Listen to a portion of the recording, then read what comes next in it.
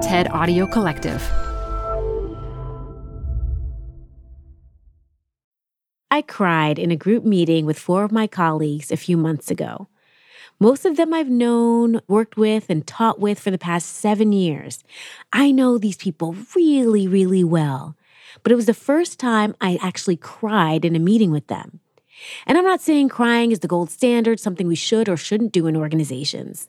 But it was really interesting to me that I'd finally let my guard down. So let me tell you the situation. I was sharing some feedback on things we could do better in the classroom.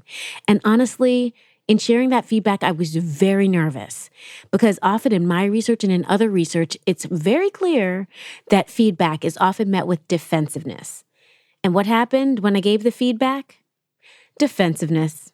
So quite frankly, I was angry and I was frustrated. I literally could feel my jaws clenching up, my hands growing sweaty, and my heart starting to palpitate because I really wanted to say, hey, you're being defensive. Stop being defensive. Just listen to what I have to say. But I didn't say anything. And the conversation continued and it continued. And the tenseness in my body grew even tighter. And I thought to myself, wait a minute. I'm angry and frustrated. These emotions matter. I need to say something. I need to say something right now. And so I did. And as I was saying it, the tears started flowing. Typically, I would beat myself up about not having emotional control or expressing my emotions inappropriately by crying. But this time, I didn't do either of these things. You might ask, should I have? What is the right way to engage with our emotions at work? Welcome to TED Business. I'm Modupe Akinola, a professor at Columbia Business School. In today's talk, we'll hear from Susan David, who's a psychologist at Harvard Medical School and author of the book Emotional Agility. In 2017, she gave a talk at TED Women that seemed to touch a lot of people very deeply. And I think it's because she talks about something a lot of us need to hear. That we should accept the full range of our emotions. This is hard enough to do in life and can be even more complicated in a workplace. So stick around after the talk, and I'll dissect those tears I experienced and explore how we can pay attention to our emotions at work in a way that makes our work better.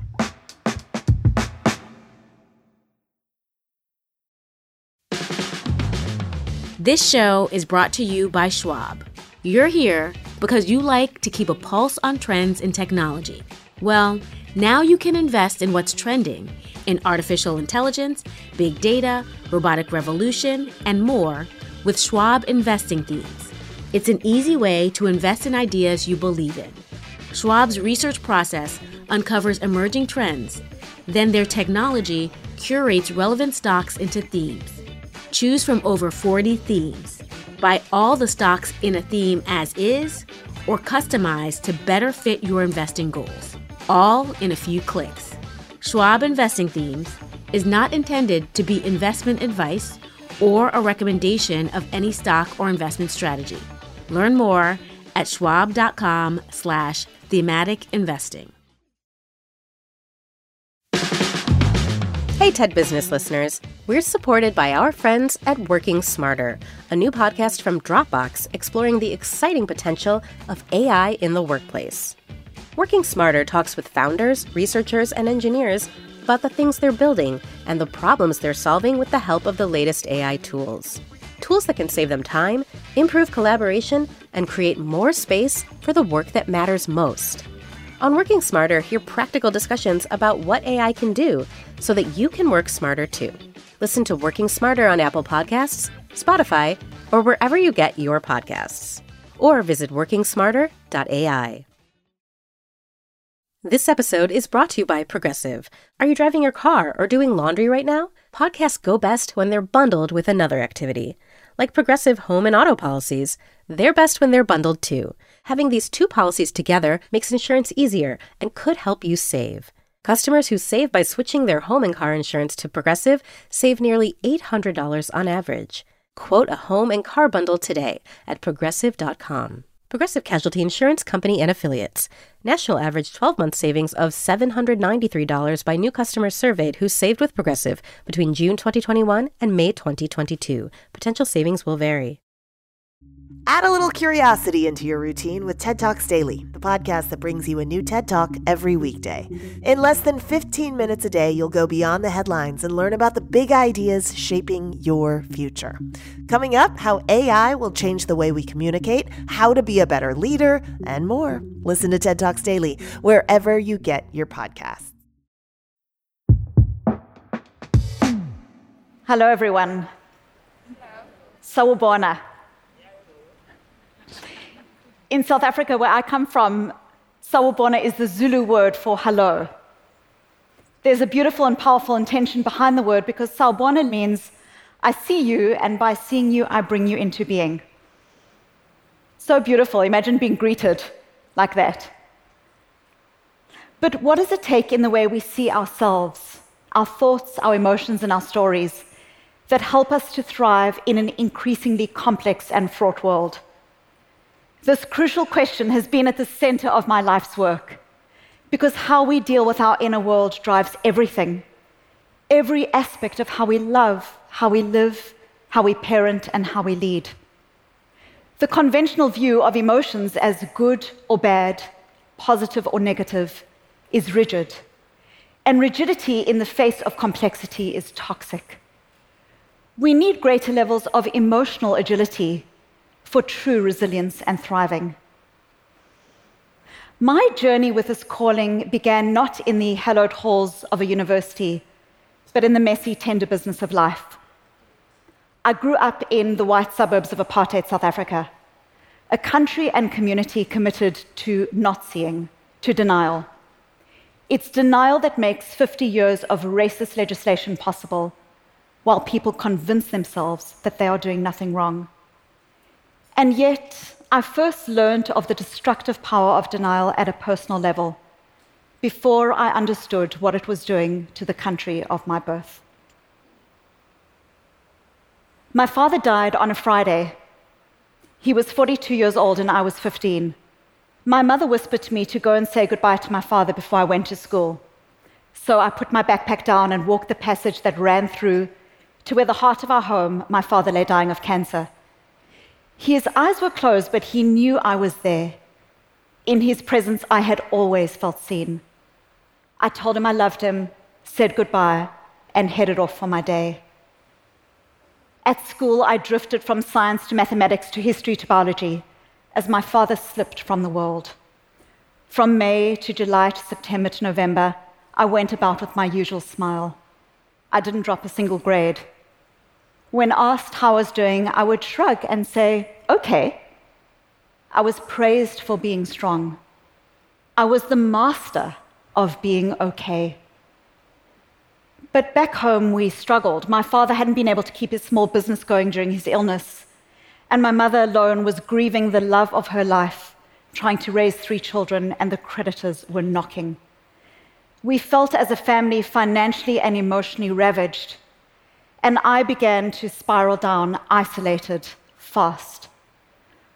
I started to use food to numb my pain, binging and purging, refusing to accept the full weight of my grief.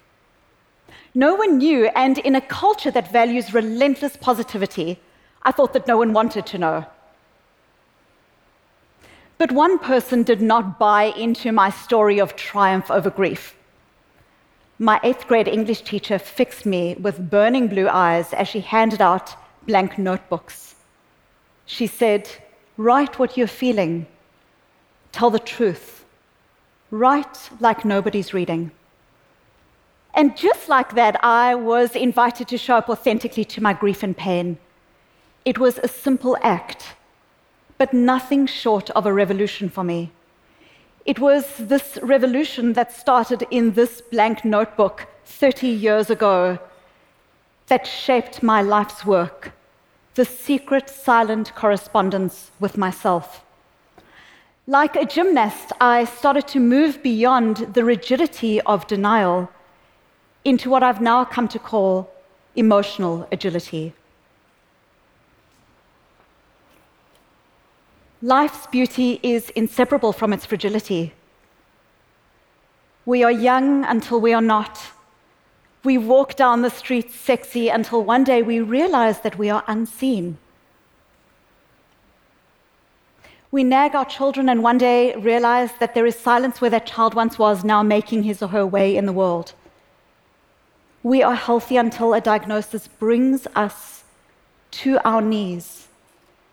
The only certainty is uncertainty, and yet we are not navigating this frailty successfully or sustainably. The World Health Organization tells us that depression is now the single leading cause of disability globally, and at a time of greater complexity, unprecedented technological, political, and economic change. We are seeing how people's tendency is more and more to lock down into rigid responses to their emotions. On the one hand, we might obsessively brood on our feelings, getting stuck inside our heads, hooked on being right, or victimized by our news feed. On the other, we might bottle our emotions, pushing them aside, and permitting only those emotions deemed legitimate. In a survey I recently conducted with over 70,000 people, I found that a third of us, either judge ourselves for having so-called bad emotions, like sadness, anger, or even grief, or actively try to push aside these feelings. We do this not only to ourselves, but also to people we love, like our children. We may inadvertently shame them out of emotions seen as negative, jump to solution, and fail to help them to see these emotions as inherently valuable. Normal, natural emotions are now seen as good or bad. And being positive has become a new form of moral correctness. People with cancer are automatically told to just stay positive. Women to stop being so angry. And the list goes on. It's a tyranny. It's a tyranny of positivity. And it's cruel, unkind, and ineffective. And we do it ourselves, and we do it to others.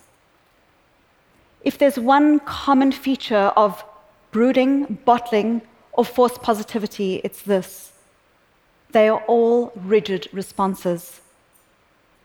And if there's a single lesson we can learn from the inevitable fall of apartheid, it is that rigid denial doesn't work.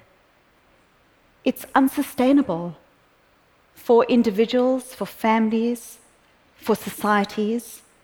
And as we watch the ice caps melt, it is unsustainable for our planet.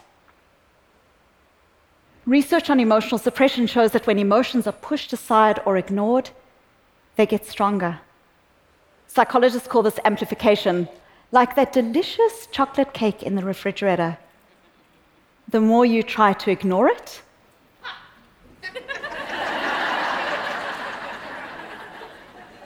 the greater its hold on you. You might think you're in control of unwanted emotions when you ignore them, but in fact, they control you. Internal pain always comes out. Always. And who pays the price? We do. Our children, our colleagues, our communities.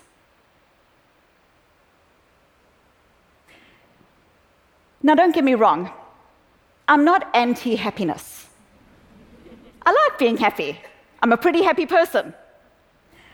But when we push aside normal emotions to embrace false positivity, we lose our capacity to develop skills to deal with the world as it is, not as we wish it to be.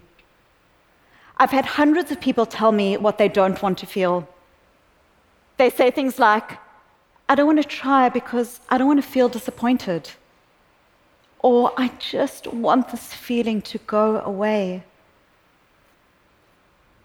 I understand, I say to them, but you have dead people's goals.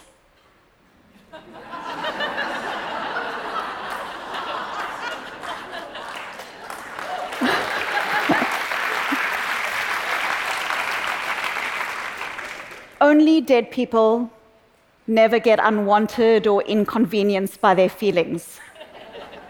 Only dead people never get stressed, never get broken hearts, never experience the disappointment that comes with failure. Tough emotions are part of our contract with life. You don't get to have a meaningful career or raise a family or leave the world a better place without stress and discomfort. Discomfort is the price of admission to a meaningful life. So, how do we begin to dismantle rigidity and embrace emotional agility? As that young schoolgirl, when I leaned into those blank pages, I started to do away with feelings of what I should be experiencing, and instead started to open my heart to what I did feel: pain and grief and loss and regret. Research now shows that the radical acceptance of all of our emotions, even the messy, difficult ones, is the cornerstone to resilience, thriving, and true, authentic happiness. But emotional agility is more than just an acceptance of emotions. We also know that accuracy matters. In my own research, I found that words are essential. We often use quick and easy labels to describe our feelings. I'm stressed is the most common one I hear.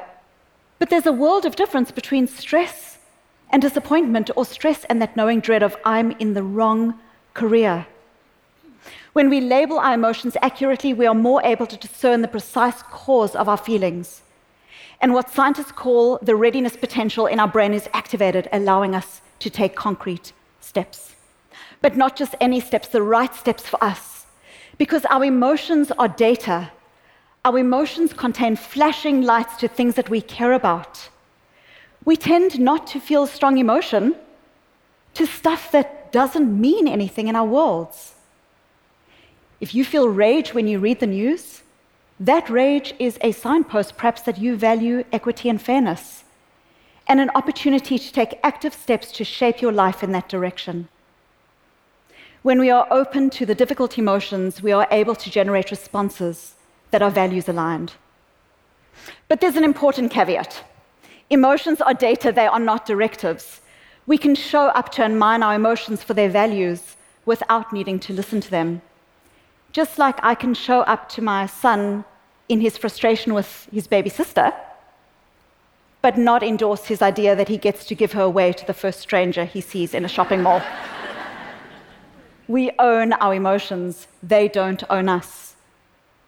When we internalize the difference between how I feel in all my wisdom and what I do in a values-aligned action, we generate the pathway to our best selves via our emotions.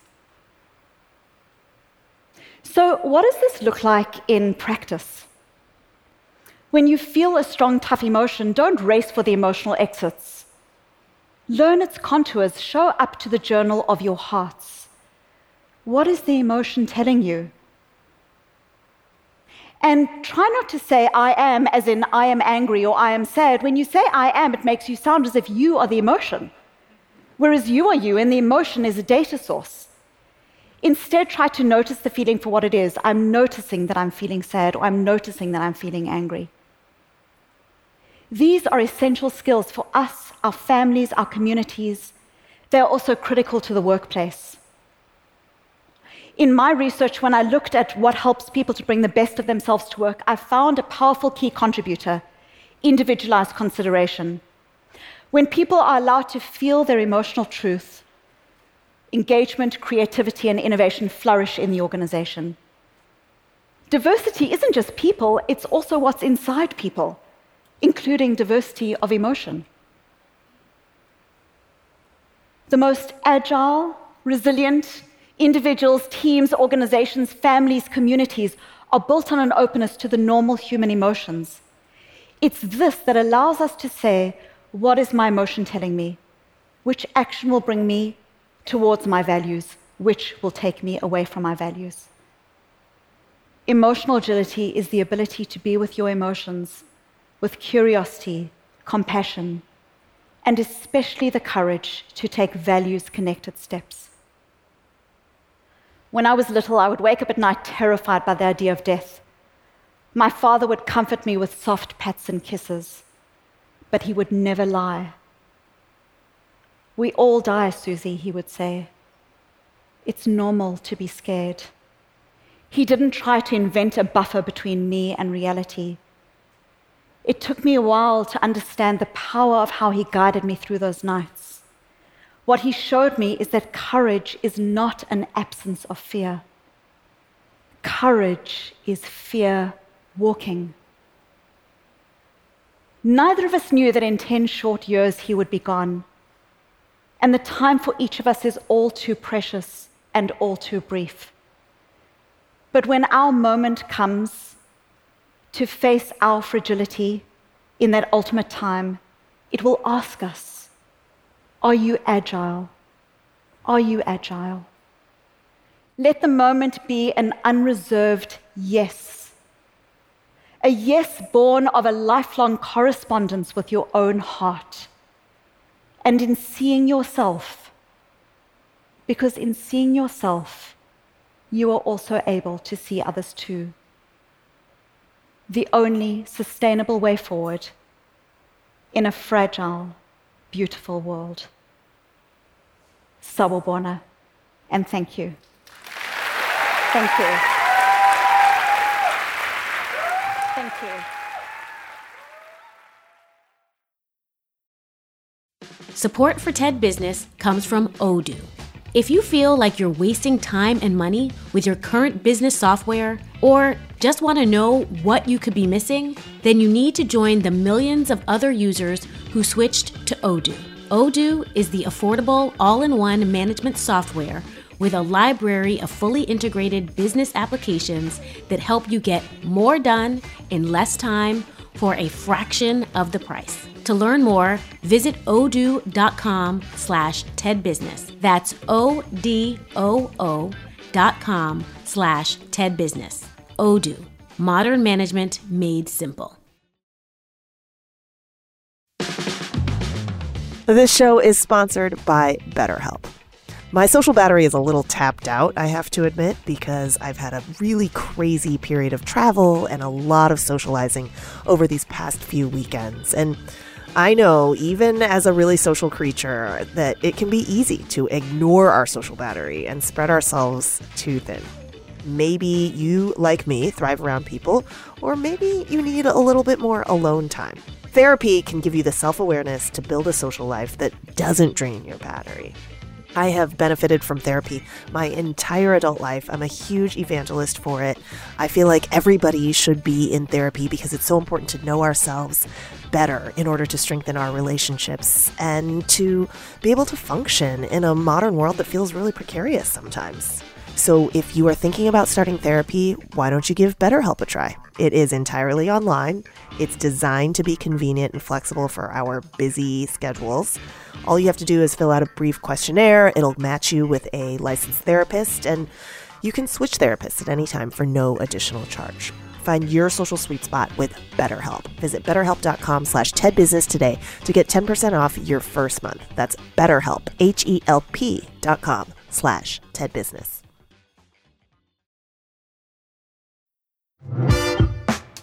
Susan David's talk is so comforting. I feel I can breathe again after listening to it. It helps validate the fact that we all hold in so much.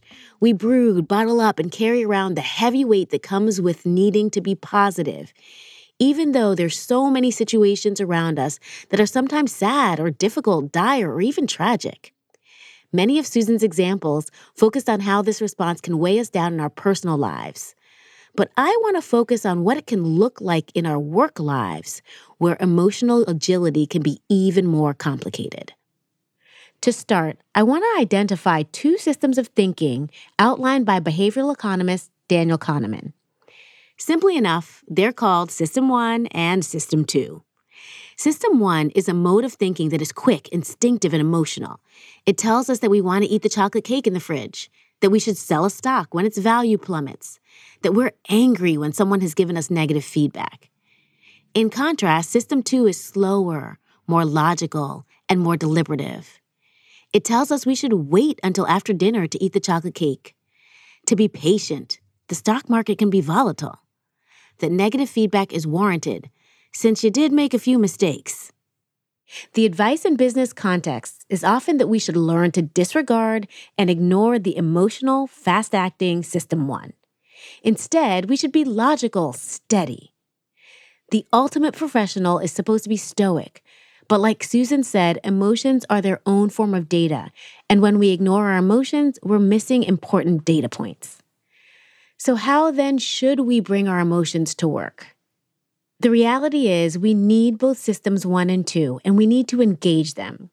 When your emotions are going haywire, you can use your logical System 2 to choose to slow down, to pay attention, and to understand what that emotion is trying to tell you. Rather than following your instinct and pushing the difficult emotions away, engage both systems so that you can make thoughtful decisions with your emotions in mind. Remember when I said I hadn't cried in a meeting with work colleagues I've taught with for over 7 years? That's because most of my life I've suppressed my emotions at work and often not at work. I've felt like that cartoon character, the one with the steam coming out of their ears because they're so frustrated. Now imagine that steam just building up inside of you. Why? Because I'm often the only woman in mostly male environments, the only Black person in all white environments. And when you're in these situations, it's so easy to stay quiet because you don't want to say something that makes you even more of an outlier. Should I say this? Will they get it? Is this perspective unique to my gender, race, or something else? You're so focused on making sure you fit in, that everyone around you is okay and happy and cool.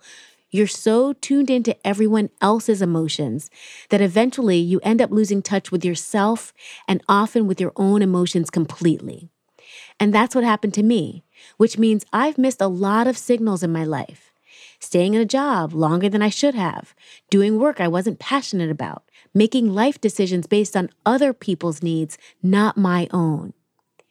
Then an acupuncturist gave me the exact same advice as Susan gave us here. Identify my feelings with precision and practice just sitting with them. So I've developed a process that's my own form of Susan's blank notebook, a process for sitting with my emotions and being present with them on a daily basis, and just noticing them, using them as data, telling me whether I need to act in some way or another. And 7 years later, the signal I got in that group meeting is that I was sad, angry, and upset. And being aware of this helped me decide that the right thing to do at that moment was to share these emotions with my colleagues. In the past, I would have kept this steam inside, building up, fearing I might offend if I spoke up. But this time, I spoke up through tears, which allowed us to push through a very difficult conversation. It also showed us that when we're in touch with our emotions at work and when we're thoughtful about how we engage them, this provides data your team can use to collectively problem solve. Thanks for listening. This show is produced by Kim Naderfane-Petersa. Dan DeZula is our mixer. And special thanks to Colin Helms, Michelle Quint, Angela Chang, Corey Hagem, and Anna Phelan. I'll talk to you again next week.